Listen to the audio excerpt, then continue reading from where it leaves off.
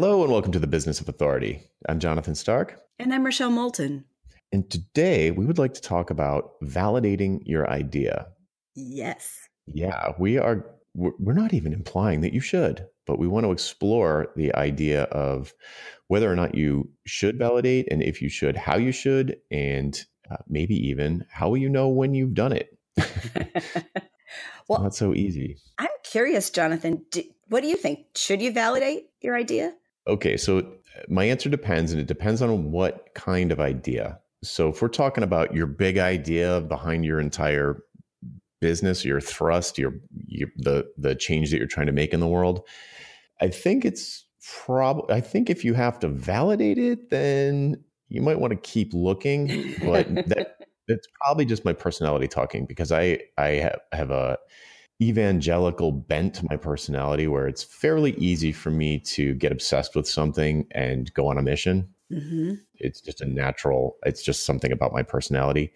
And I know from working with lots and lots of people that I am in the vast minority in that regard. Most people can't get past but how will I make money with that piece? Or they're afraid that it's a stance they don't want to make publicly, or there's some fear going on that it's not even that they're like, this is a great idea that I should do, but I'm scared to do it. It's almost like their brain prevents them from recognizing it as a good idea because of, one of these, what they see as pitfalls. And I don't have that. So I would say for your very biggest idea, at least with me, and I'm thinking even with people I've worked with who don't have a problem with it, they never validated it. Mm-hmm. It was like so obvious to them that it was pre-validated almost. On the other hand, if we're talking about, hey, I'm thinking about creating a new product, I've got an idea for a new product, absolutely, I'm a big fan of validating it. Mm. So, it really depends on, are we talking about the thing that gets you out of bed in the morning? Are we talking about that? I don't know. I don't know how you would. If you need validation, it's probably not a good one. I guess that would be my knee-jerk reaction. It's interesting. I don't know if I thought about it that way, but I agree with you with the big idea. And I think that maybe my experience is colored by my client work, right? Because when I'm working with a client to articulate their big idea, they usually already have a business. And so when we articulate the big idea, it's like, oh, aha, yes, that's really what I've been working on, but I didn't know how to say it. And that typically, some people will try to validate it a little bit. If they try to validate it a lot, personally, I find that sort of annoying because, you've gotten to this point where, how many people are you going to get to comment on a creative idea before it becomes something that is less creative? Because it's really it's like how you're talking about it. Yeah, designed by committee. But yeah, on the other side, on the business side, boy, validation it feels like cheap insurance. Right. Yeah. Like, hey, do you want to save 6 months of your life or maybe 6 years of your life? Ask a few people. But so let's jump back quickly to something you just said, though. So when you work with your clients, you sort of help them articulate, you come up with the words, or maybe, maybe it's more than words, but you're helping them articulate something that's already there. So I wouldn't use the word validate for that. I would say what you're doing is just sort of uncovering it, or you're polishing it. Yeah. And perhaps the process of I could imagine a validation process happening once the words were sort of drafted, I guess, and say, does this communicate what I'm trying to get across to people? But I would be really, really careful about that because, someone asked me this the other day. They were like, does this sales page seem persuasive? And I'm like, I don't know. Ask the people you're trying to sell to. I can recognize that it has the proper structure, but I'm not your target. I see that you're using emotional words. I see that you are, using this sort of pain dream fix format. That's a place where easy template for people to follow when they're getting started with this kind of thing. Like I can see that you're adhering to the structure, the guidelines. You're using a 1-4-5 progression in your blues tune. So I know that it's a blues tune, but is it going to make anybody dance or cry or sing? I don't know. Like I can't help you there. You need to, and the question to me was, he was asking me, should I put this in the general coaching room to see what people think? And I was like, no, because nobody in there is in your target market. So they're going to give you opinions because you're asking for opinions and they're going to be wrong potentially because those aren't the people you're trying to persuade. So to bring it back to what you were saying, it makes me nervous. It would make me nervous for someone who, you work together, you're a professional at this, you uncover, polish up and sort of make a punchy, we've talked about this before, not like a soundbite, but you just have a really clear, concise articulation of the big idea. And to then go around and ask a bunch of people, you need to be really careful about that because they might not be your audience. And if you ask for somebody for their opinion, they're going to give you one.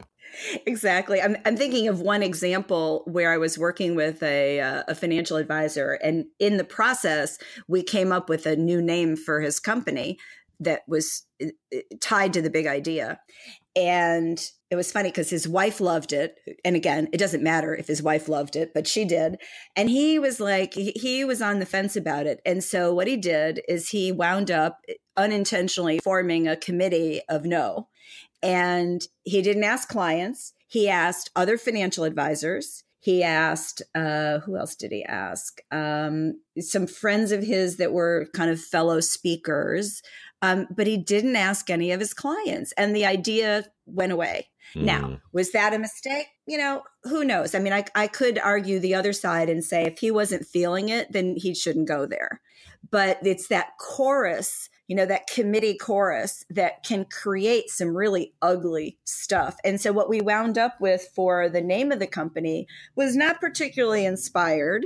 And it took a fair number of rounds to get there. And I would argue, it was the camel, the horse created by committee. It is not. I've never heard that one.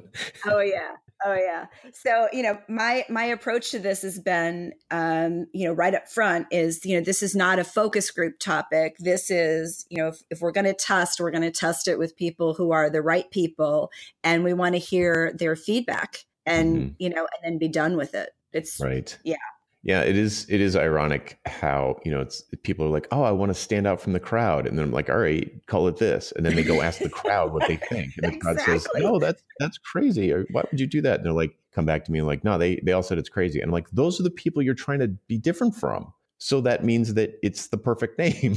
Exactly. But it's hard. And, I can totally put myself in their shoes. It's, it's hard to kind of break out. But when you find the right one and somebody is a little scared, but it feels right, that's when they'll make the big move. Right. It kind of reminds me of getting a tattoo. It's like, you don't want to ask 100 people what tattoo you should get. Like that. It's like, you're not ready for a tattoo.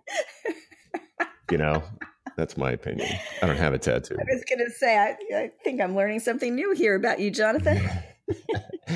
It's like I've come close a couple of times, and my next youngest brother once said, he was like frustrated, I think, with me asking. I'm like, I'm thinking about getting a tattoo. What should I, he's like, if you're going to get a tattoo, just go get like a giant dragon or something. And I was like, oh, he's right. I should just go for it. And I'm not that personality type. So tattoo's not for me.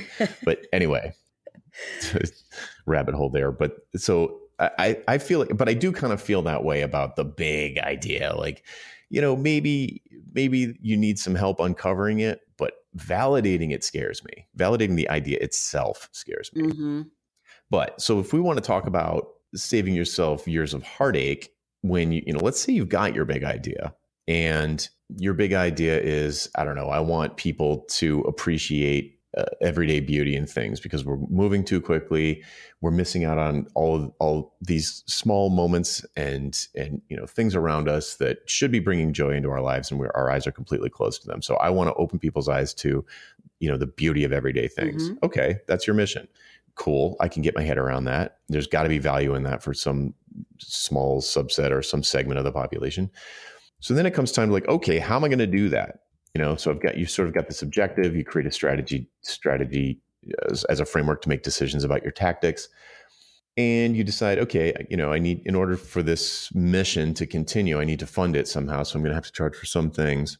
And I've got an idea for a product or service that I'm going to charge for.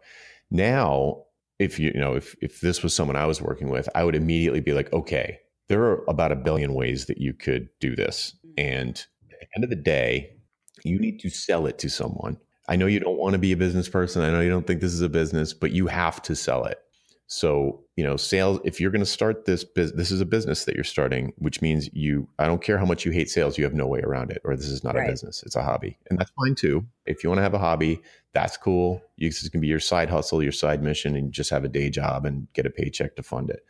But if you want it to be your thing, then you have a business and you have to do sales. So you might as well see if you can find people to at least review your idea and give you feedback. Because if you can't even find people who give you a thumbs up, you're not going to be able to find people to write checks to you, to give you money.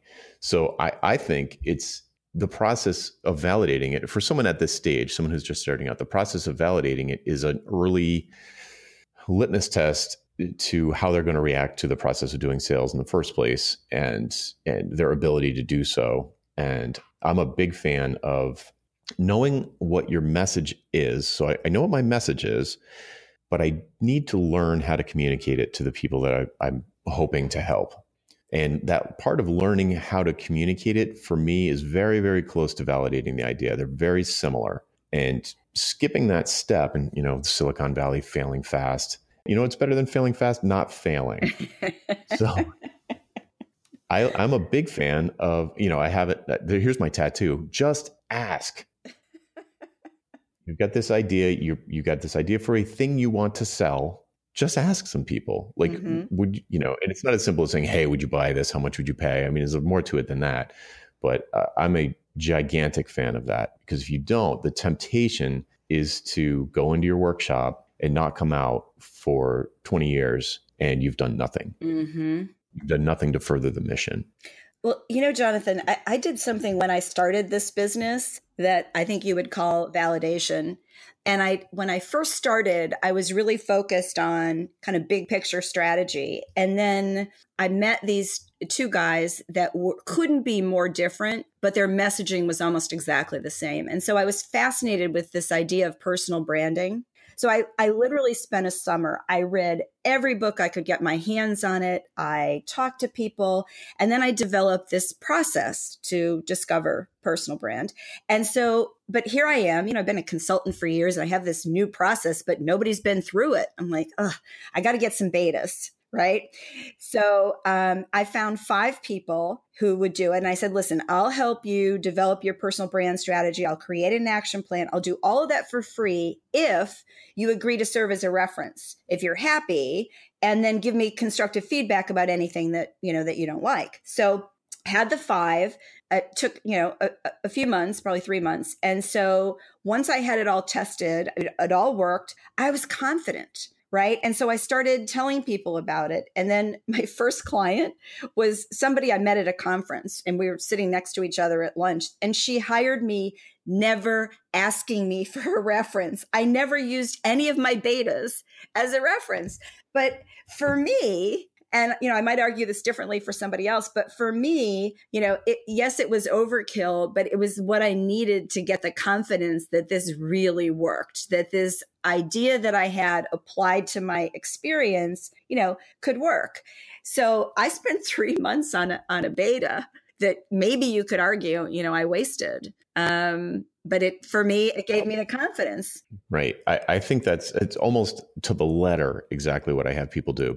Probably not that long, but I usually say, if find 3 people to beta test this, whatever it is, a productized service, and they're usually fairly small scope services, and you could perhaps offer it. Usually I like to do it with a small enough service that they can offer it for free in exchange for feedback on the marketing materials and pricing guidance and that sort of thing.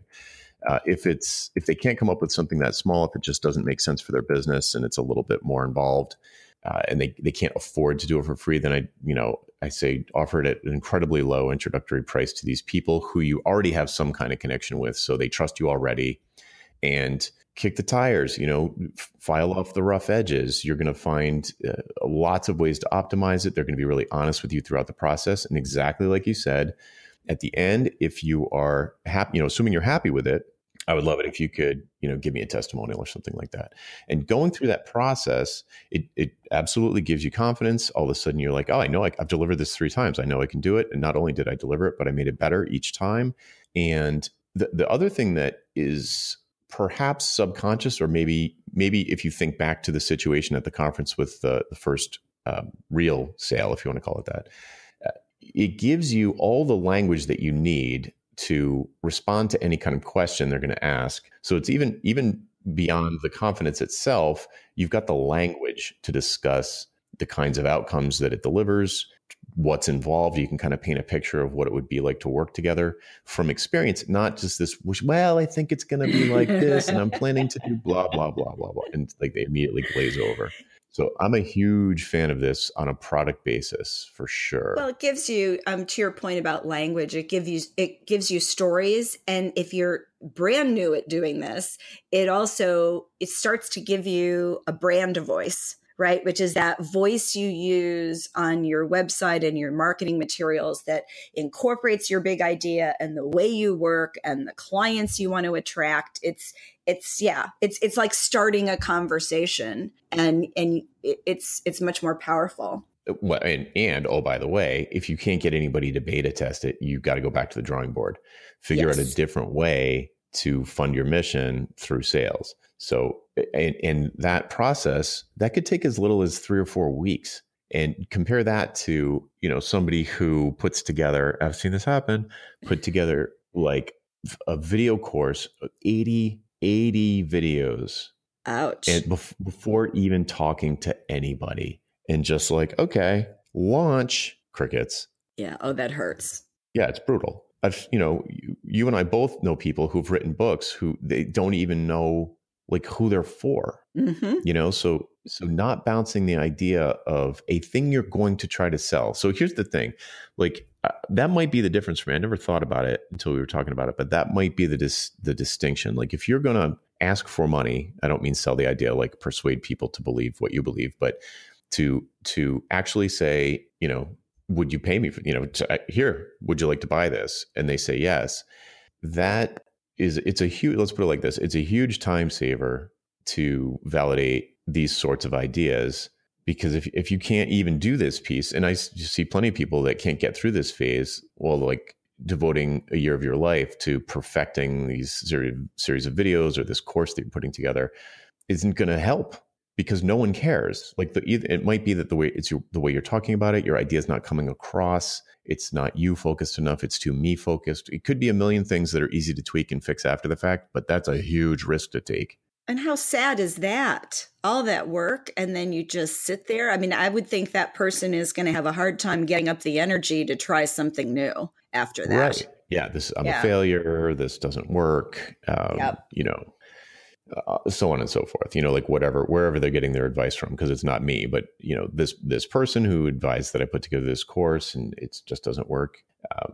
There's an alternative, it just occurred to me, there's an alternative approach that is to the beta testing approach that is sort of promoted by someone named Amy Hoy. I don't know if you've ever heard of her, but she's got a sort of safari framework for thinking about this. So this sort of anthropological approach or zoological, I guess, where she says, first of all, pick your target audience. Like these are the people you want to change. Find them online. If you can't find them online, pick someone else who you can find online and lurk in their watering holes. Like sneak around the edges and listen to their pains, listen to the complaints, listen to the, all of the problems that they have, and come up with a product that will fix those problems for these people who you care about. Mm-hmm. It could be a PDF. It could be a SaaS. It could be any kind of info product, a course, whatever. But her kind of approach, and I hope I'm not misstating it, but it's basically like, find something that is going to save them an hour and create a $10 product and base it on this sort of sales safari that she calls a sales safari, and take these problems that they have, articulate that, kind of just mirror it back to the audience on this page and see if it sells. And then, okay, keep doing it. And once you have that kind of, I feel like the hard part is getting started and like getting that first one, because then you've got customers or clients and you're going to have lots of conversations with them. And if you already have this mentality of having your ears open, having your radar always on for new problems or new opportunities that they're looking to capture, if you're looking for that stuff all the time, then you're going to have plenty of ideas and it'll be easy to validate after the fact. not after the fact, but easy to validate the next one because you're used to doing it. Yeah, well, I think there's another category there, and those are the people who have a successful sort of offline business and they're trying to kind of crack the online code. And so, especially soloists, because, they're past the startup point, they're earning, let's say, six figures, low six figures, and they're just wanting to change something, or they want to help more people. They want a different business model where they don't have to maybe get on an airplane, or where they don't have to do as much one-to-one consulting. And it's fascinating to me because I think those people, sometimes that category has the toughest time with this. Wow.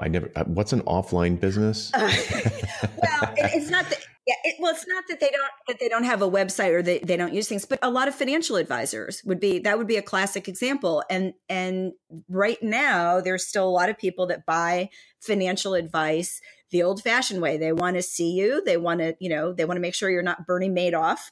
They want to touch you. They may even want to come to your office. So it's a different model. But then if you start to look at, all right, so how do I use all of the things that are online in a way that helps this business and also can help to recession proof the business, or I don't want to call it change proof because I don't know that anything's change proof. But if you look at the rise of, robo advising and things, how do you make your business model stronger? But there's also, consulting, like there's a lot of strategy consultants out there, soloists who are specialties in an area of strategy or in an industry. I'm thinking of one guy I know who's really more of a freelancer. I mean, he's amazing at what he does. He's actually so well known within a small circle. I mean, he doesn't really sell. He kind of says, yeah, I'm available. And somebody says, okay, come see me.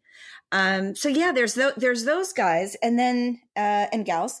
And yeah, so how do they make that change? And I find a lot of folks like that they've been successful. So all of a sudden you're taking something that's successful in one way and you're trying to carry that into a new marketplace. So who do you ask, right? Who do you validate with? I find that group a little different. Right. That's tricky because it's almost all, well, it's a marketing thing. So you're like, because it's super tactical. It's like, well, here are all these tools, but how do I use them? They're just all laying there. Like, what do I build with these that is going to further my mission? And right. And it's like, that is tricky because you almost need, I don't know would you call that validation? Yeah. Or I guess there is, because there's the market side. Like, does anybody want to receive this kind of information online? Exactly. Or this kind of assistance online? Or is it the kind of thing that needs to be in meet space? Or is it a question? Then there's also the question of like, well, how do I actually execute it? Which is a huge can of worms. Like that's my world. Like, how do I execute this online course? How do I build this SaaS to deliver this kind of value to people? And that's almost like, that's kind of the easy part. It's also the expensive part. So you probably better, I guess, back to the theme, you better validate it before you build like a $100,000 or $1 million SaaS or an iPhone app that you think is going to help coach people with their financial education or whatever, their financial behavior.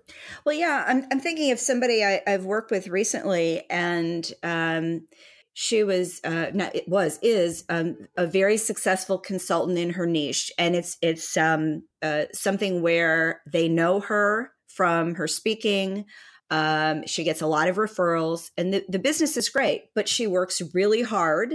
And, one good recession would really make an impact on her business. So she says to herself, gee, I think maybe I should do something online. Maybe I should develop a course. What should that look like? And, my first comment back to her was, you need to get some real input from your client base and the people who isn't buying you because they can't afford your model. And we actually sat down and did some research on how big the US market was for those folks. And we kept narrowing it. And we got it down to the point where she said, oh my God, if every one of the people who could buy it did, I still couldn't make enough money to make this work. So that's good feedback. So back to the drawing board, look at another option. But it's, she literally was considering spending a year developing this course and could have gotten a year later looking back with crickets, as you say. Yeah. So this is coming into clarity for me. Like I know this sort of subconsciously, but we haven't said it yet, I don't think, which is I think the validation piece is important when you're thinking about a very risk sort of time, resource intensive undertaking in a vacuum. So if you're thinking about doing something that's going to be really resource intensive, and I keep coming back to that you're going to sell, because I still think, like having a mission is being like, my mission from now on is to rid the world of hourly billing. I don't care if I can do it. I don't care if it's possible. I don't care if anyone else cares. I'm doing it. It's kind of like the Elon Musk quote, or somebody was interviewing him and said, how do you maintain your optimism? And he's like, do I seem optimistic to you? I'm just doing it. I'm just going to do it. Right. So he made a distinction between he's like, optimism, pessimism. I'm going to do it, like, period. And I kind of feel that way about this particular thing. I don't feel that way about everything, but this thing, I was just like, too bad. This is what I'm doing, and I'll figure it out. But that doesn't mean I'm going to be dopey about, spending 2 years or, a year or 2 years creating some sort of like masterpiece book and then hoping people like, that's, to me, that's two different things. Because here's the mission, I don't want to waste 2 years doing something that is not going to further the mission. So I want to check first if this is going to affect another person or not. And if I have some sort of feeling that it is going to affect another person, then I'll proceed. But it's this kind of, the calculus is like, okay, how much work is it going to take? How much time and money is it going to take me to execute this thing? And okay, so now I've got X, I don't know, 6 months and $10,000.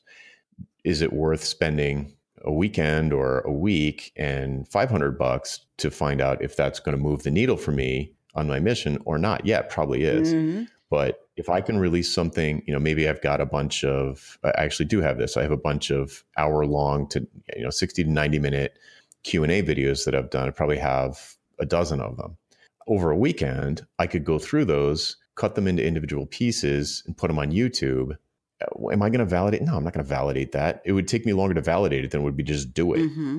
So in that case, I would just go do it. And again, that's not something, let's say I was going to sell it though. Still, I would just do it, because it's easier to just do it and find out whether or not it worked. So I think for me, that's the tipping point. Like, would it be cheaper and easier to validate this than it would to actually build it? And if so, probably going to do that. But if it would be easier to just ship it, I'll probably just do that, sort of self-validate. And if it doesn't work, no big deal. I lost a weekend. Yeah. Just before you started to speak, I made a little note here, book. And you mentioned book as you were talking, because that would be an interesting thing to think about. Do you do research on a book? And so you validated, right? Did I hear that correctly? You validated the hourly billing is nuts concept. Okay. So yes, but not, I think not in the direction we've been talking about though. Because you didn't need to, because you've said, this is my mission, I'm doing it. Not exactly. It's because I had coaching. The coaching validated it. So having worked with lots of people to help them get through this, I was just repackaging something I already knew worked in a format. So there's no need to validate it. I knew it would be. Okay. So independently validated, I mean.